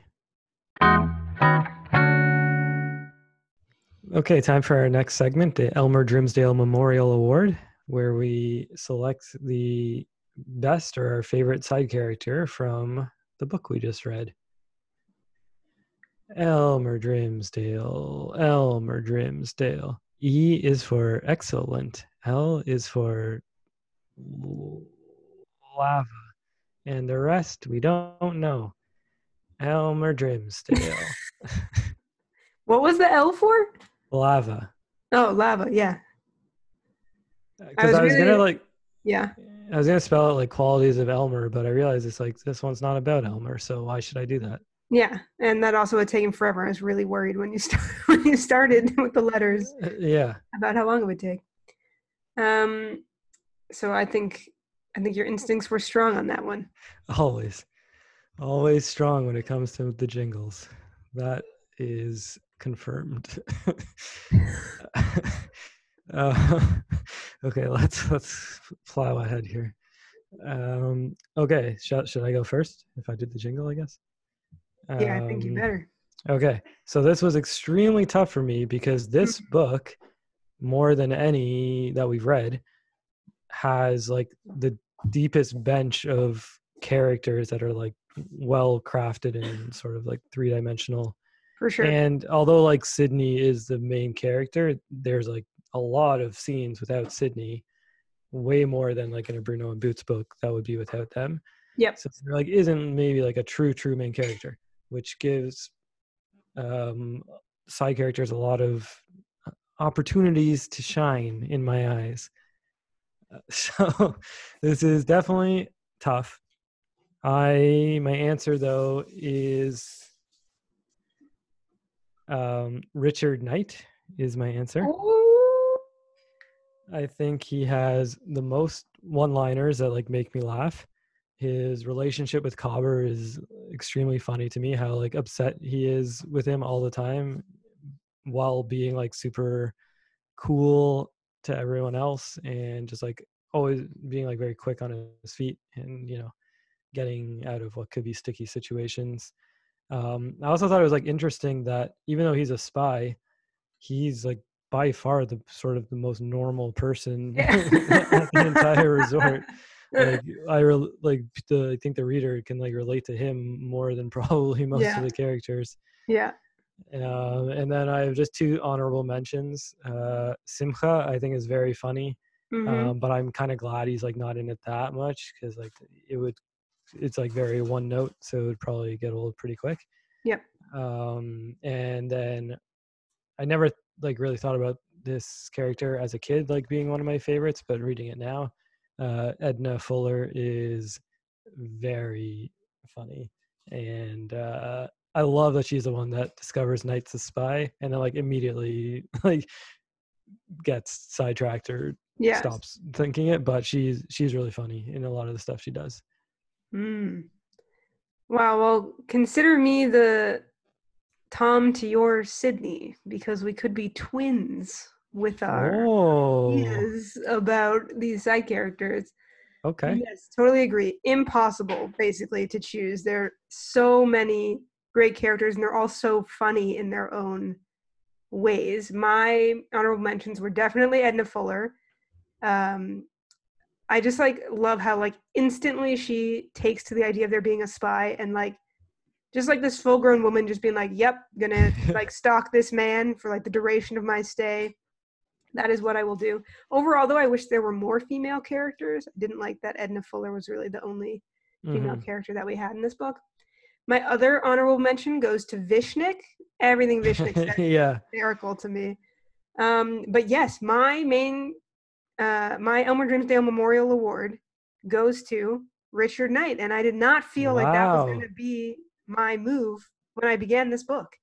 But Yeah, I'm as you surprised. said, so many like snide one-liners, just like keeps his cool in every situation. His observations about the other people are like so funny to Hmm. me. When he's like basically like, yeah, these people have figured out the plot, but they like don't know it's me, and so like everything is fine. Yeah, I just I mean, he's the guy for me. love it. Congratulations, Richard Knight. If Yeah. that is your real name, Oh, which we know it is not. which we know it's not. You didn't get your plane, but Yeah, this award will make up for it in a yeah. small way. Time for room 306, where we ask each other dumb questions about the book and ask each other smart questions from our coalition members. Room 306 is the place where you go to ask questions and get them answered. Room 306. I was going for Yeah. like a I feel like you've done jazz. a similar song before, perhaps. No, No? that was fresh. Okay, I liked it. It just sounded familiar to you because it was like Yeah, that's like the comfort of a good song. I think so. Yeah, An old standard. yeah, exactly. Um, I will ask you the first question. Please do. How do the seating arrangements work in the dining room of the Pine Grove Hotel? I'm just gonna add some detail that I'd love for you to just think through. Why is this specific group of people always seated together? Even when new people arrive much later, like Vishnik and Simcha arrive many days after these other people have arrived, but they are able to join the table. Yeah. Clearly, some of these people hate some of these other people at the table. Right. So who makes the decisions about who sits at the table? Why do they seem to be set in stone in a way that you like can't sit with anybody else at any other meal? Is there milk served? Are there any other drinks that are served? Go for it. Oh man, that's a great question. Yeah, it is. So I mean, it must be strictly enforced, or else they would not continue to sit together because they do mostly hate each other. Um, who is doing the enforcement and why are they doing it? I don't know. Mm-hmm. I feel like maybe on cruise ships, do you have an assigned spot, maybe Yeah, but assigned that's table? Yeah. also like, well, actually, I don't know because maybe some people are on the cruise ship for different durations. It just felt so like I was willing to buy that, like Kitzel, Fuller, Nightcobber, they were all at the same table. But when Hmm. Simcha was seated with them, I was like, what is this? Yeah. So was there like, oh yeah, how much open space was there at the table when they Yeah, first sat down? And right. like, is it just low season at the hotel, or are all the tables, pretty empty, or what's going on I here? mean, there were 500 people at the Wiener Roast, so Oh yeah, maybe it's that's not low true. season. That is true. And yeah, at no point would any of them request, Yeah, please don't make me sit with this person that I is like hounding me with accusing me of, being a spy or telling us these tax stories. Or yeah, exactly. it's a great Or question. like even at a certain point, do you not just want to sit with different people, even if they're not making you play the spy game?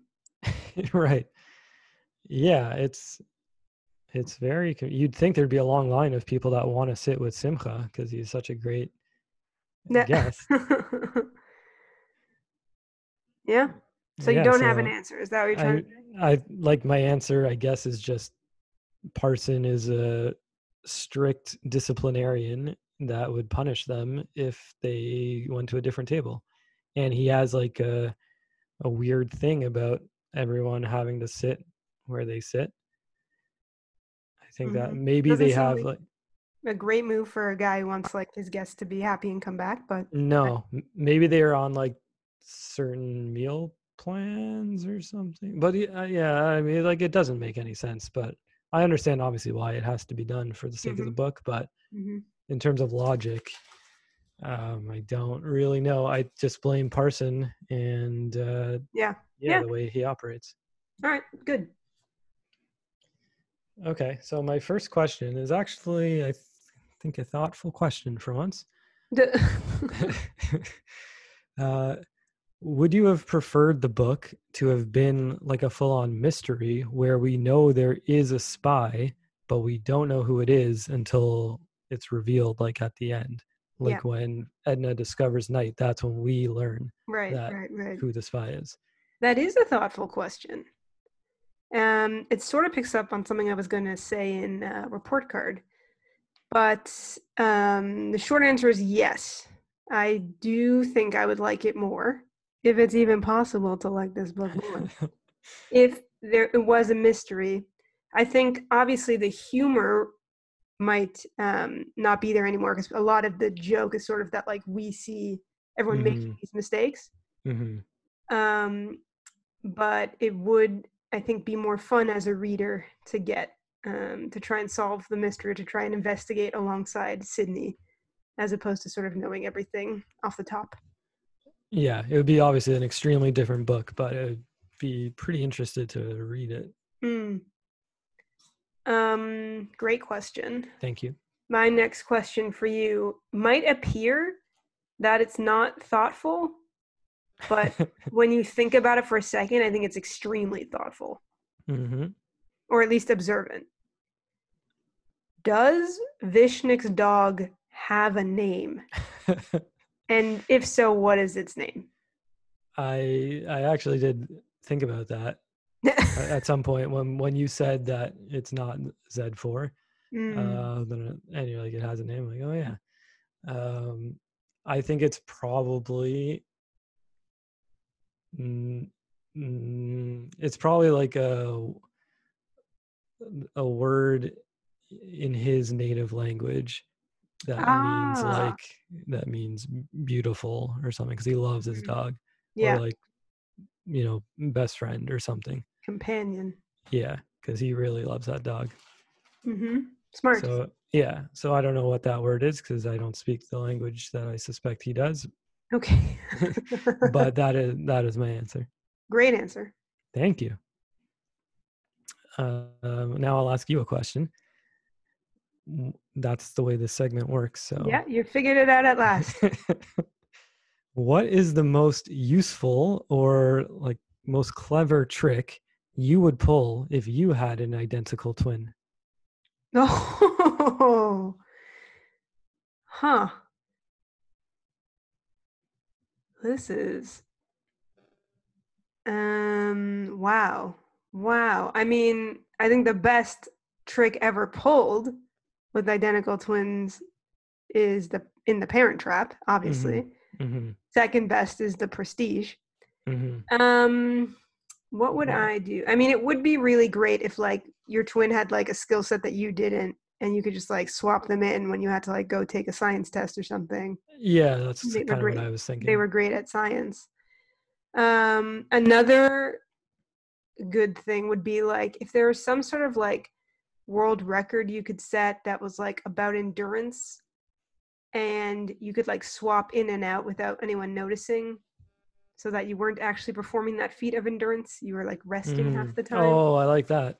Yeah, that could be a good That would be one. great. Or like holding your breath underwater. Yeah, for like Oh yeah. as a performance. Wait, but how would that work with a twin? You'd need like a trapdoor or some You'd need a magic, trap. You need a trapdoor. but it would make it easier. Yeah. I wish it makes you think like Sydney and Tom should have combined their powers more. Yeah, well, maybe now that Tom has seen that Sydney is right sometimes, he'll like be more inclined Oh yeah, to that's be true. part of That's it. true. Hmm. Okay. Our those were great questions. But now let's move on to a reasonable question, which comes to us from our coalition member named Claire. Claire tells us she has a nephew who's about 10 months old, and his name is West Lee, aka Baby West. Now, if Baby West could be considered a third Weston, you seeing what she's doing there? Mm-hmm. How would he fit into the story, add a new dimension into the story? Would he play a part in Sydney's schemes? Tell us. Thank you, Claire, for that question and for your generous donation. Yes, thank you, Claire. It does seem a little unfair that you have been known what this question is for many weeks, and I'm hearing I it did for the not, first I time right now. literally, minutes before this podcast, I was like, Claire, you have to lock in your question because we're about to record. Okay, So fair. I've known it for minutes, and most of that time I spent frantically figuring out how to record with a microphone. Okay, that's fair then. So I think he would definitely be included. I think that having a baby would give Sydney a lot of flexibility to, lull his suspects into not suspecting that this baby is investigating you for potential espionage that you're undertaking. Yep. I think it would be like serve as either a decoy or as like he would be just a cuddly, cute thing that or baby that you could get some information out of a suspect because Yep. they're let their guard down a little when there's a baby involved. Right. So I think Baby West could Mm. definitely be instrumental, and I think Sydney would find a lot of clever uses, much more so than I've thought of just then. But I think he would be involved from the get-go, Yeah. especially if he looks like a teenage boy at 10 months old. That could be a whole other avenue. He is blonde, I believe, and the kids in the book cover are blonde. So There you go. your answer makes a lot of sense. It makes a lot more sense than what I was thinking of, which is like I really feel like Sydney would treat West as like his I don't know if apprentice is the right word, but he's kind of like his right hand man, and like not really Mm, care that West is a baby. So he would be yeah. like placing like photographs in front of baby West and be like, point to the one you think is the suspect, and like really go off of that Hmm. information. So I think he would be like treating West as like a colleague or like co-conspirator, Yeah. and like kind of ignoring that West is 10 months old.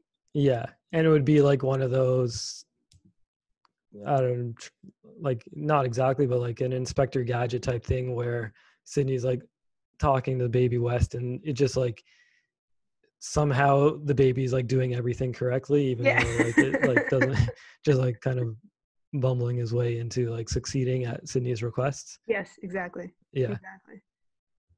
That could be good. The three Westons. I Two like it. Westons and a West. Sequel. All right. Thanks so much, Claire.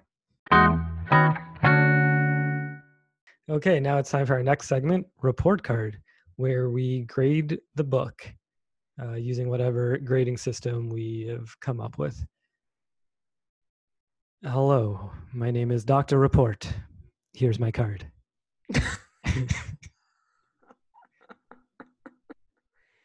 Yeah. Yeah, Loved it. thanks. I Loved guess it. he didn't have to be, he could have just been, I He should have didn't have said to be a like, doctor. yeah, I should have just said like, Henry Report. Here's my card. Maybe. I don't know. Mm.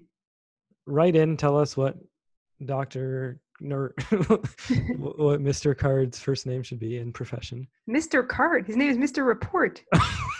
Oh yeah. You've blown it big. You had a Yeah. great jingle and then you just kept talking and you ruined it.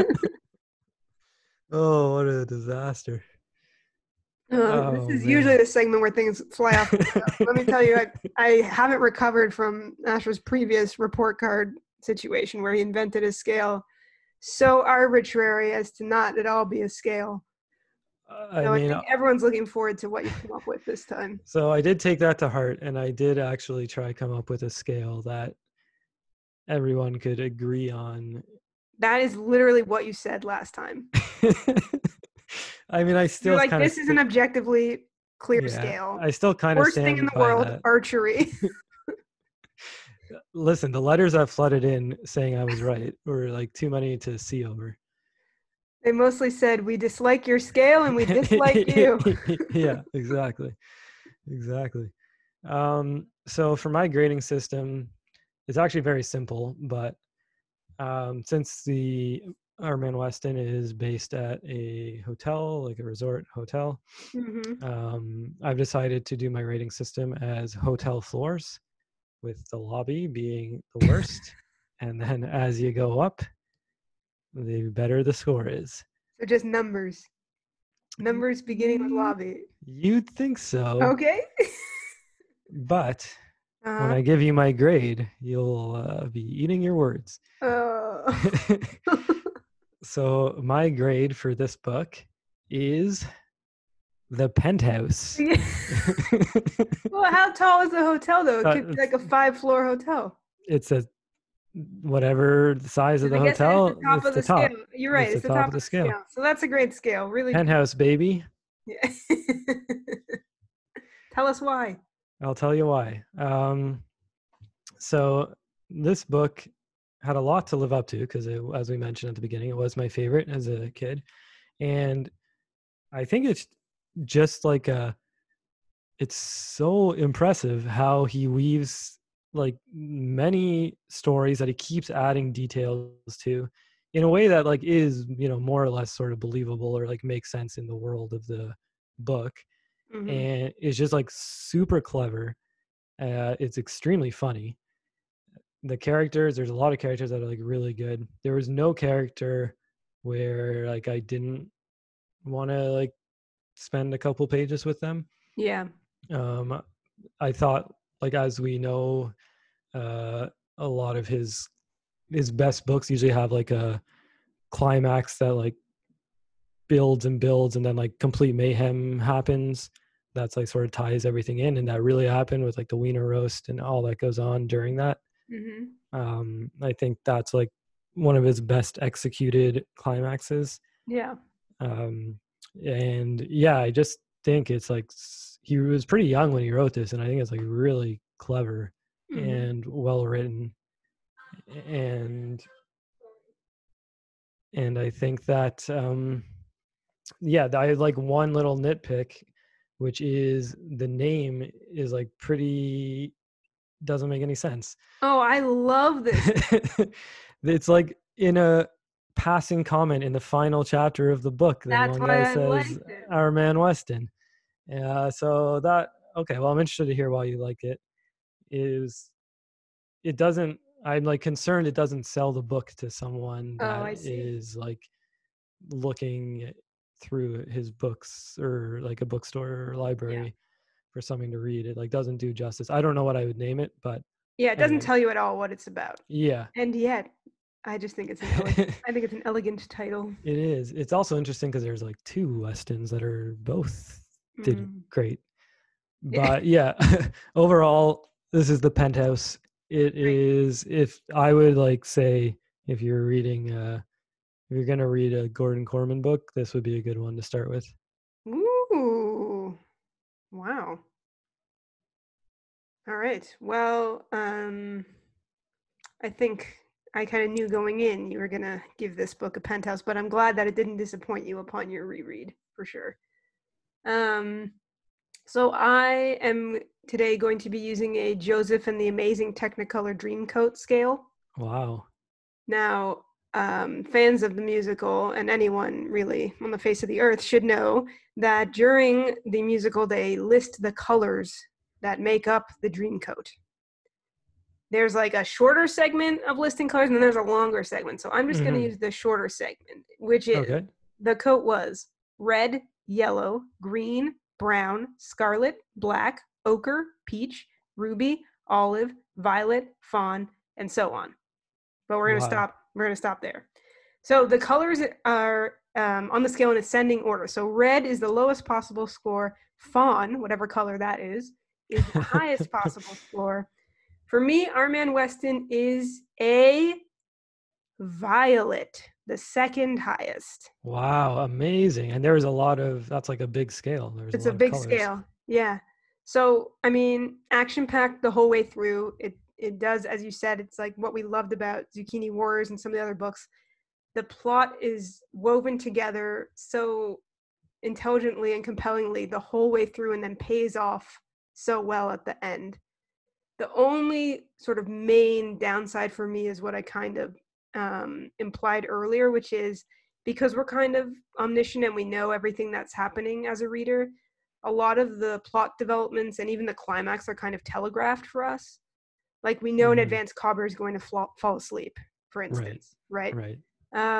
So that again, it adds to like the humor that we're like in on the confusion. Um, but I do wish that like there were a few more surprises. Hmm. So That's fair. that's sort of like the main drawback for me. But yeah, didn't remember anything about this book coming in. I like knew they were twins and at a hotel, and really that was it. And Oh, so I was jealous. worried it wouldn't deliver because it's been hyped up literally my entire life. But man, is this a good book? Yes. Yes. You read it as a kid, right? And but Oh you yeah, just like yeah, I'd didn't read remember. it Yeah. before, like a bunch of times as a kid, but I just really didn't. I hadn't Yeah. read it probably in the last 15 years or whatever, and I really didn't remember a lot of it. Nice. Time for our final segment. Our man Korman. See what we did there with the. And then this is when we tweet Korman live on air. So here we go. Our man is Korman. He's our guy. He likes to write about planes being flown in the sky. That's it. Oh, I loved it. I liked it so much. I was hoping for more verses. I didn't want to risk it. I thought I really nailed that, and then I didn't want to risk. Yeah, you learned from my mistakes. Yeah, exactly. Quit, quit while I'm ahead. Leave them Yeah, wanting more. yeah. Okay. But wait, sorry, you do make a good point though. Like anyone that is been listening but not like aware of his full list of books might have been confused why we called the segment Our Man Corman until That's today. true. So Yeah. now you guys know. Thanks for sticking with us. Yeah, Um, it would be. It's like kind of a nice, like our man Lurie. You know what I mean? That's like a nice. it is nice. We should work that more into more daily convos. Okay, here is the tweet. Are you ready? Yeah. It says, "Hey, at Gordon Korman, we are recording our Man Weston episode, and we must know: did the Pine Grove Hotel make the Midnight Wiener Roast an annual event? Hashtag Shakespeare." I'm gonna send it. Yeah, I think everyone wants to know that. Yeah. Is it still at midnight? Why would it be at midnight? Um, that's our show. Holy moly, we did it. I'm shocked that we did it, but I just when I was thinking about it, I'm like, this is going to be like a 14-hour podcast because every line is technically we could mention in the plot summary. Mm-hmm. And just like dissect for like a lot of lines for their billions. Like the dialogue in this book is so funny. Yeah. So yeah, I'm pretty proud of us, and really happy we got to talk about this book. It's got a special place in my heart. So it's been really fun talking about it. I'm just really happy for you. I appreciate that. I'm glad you liked it. Like, I was kind of scared if you I didn't. was pretty scared like Yeah. before I started reading it, and I was like, this might be what does it. It never This might flopped be before, the but this might be it. this might be the final episode, depending on the Yeah. rating. But it's not, because our next episode, correct me if I'm wrong, no coins, please. I think so. We'll have to look, but I do think that's right. I think I it's no will. coins, please. Yeah, they're technically the like first Bugs Potter book. I think was written before these ones, but there's But we two want to of read them those. together. So yeah. Yeah. So we're gonna do no coins, please, because we own that book and it's just easier. Yeah. So don't So give us a yeah, hard time. That's what we're doing. yeah. Come Doing on, no stop coins, hassling us. please. We're really excited for that one because that's another good one. And until then, thank you so much for listening. If you made it to the end of this pod, we're glad that you're here. You can follow us at Zucchini War Pod. You can follow me at Shira Lurie. You can follow Ash at Asher Lurie. You can donate to our GoFundMe if you want to ask us a question or get a shout out on the pod. What else can they do? You can tweet at Gordon Korman. He'll probably retweet you. Oh yeah, he's nice. He's nice and does that a lot, which is great. Um, I think that's all they really need to do, but I guess I have a piece of advice to share as well, maybe. Oh, okay. Um, so if you find yourself at the Pine Grove Hotel, yes, you should beware of spies. Yes, you should beware of dogs and athletic trainers that love milk. But above all else, you should beware the Beware the fish. fish.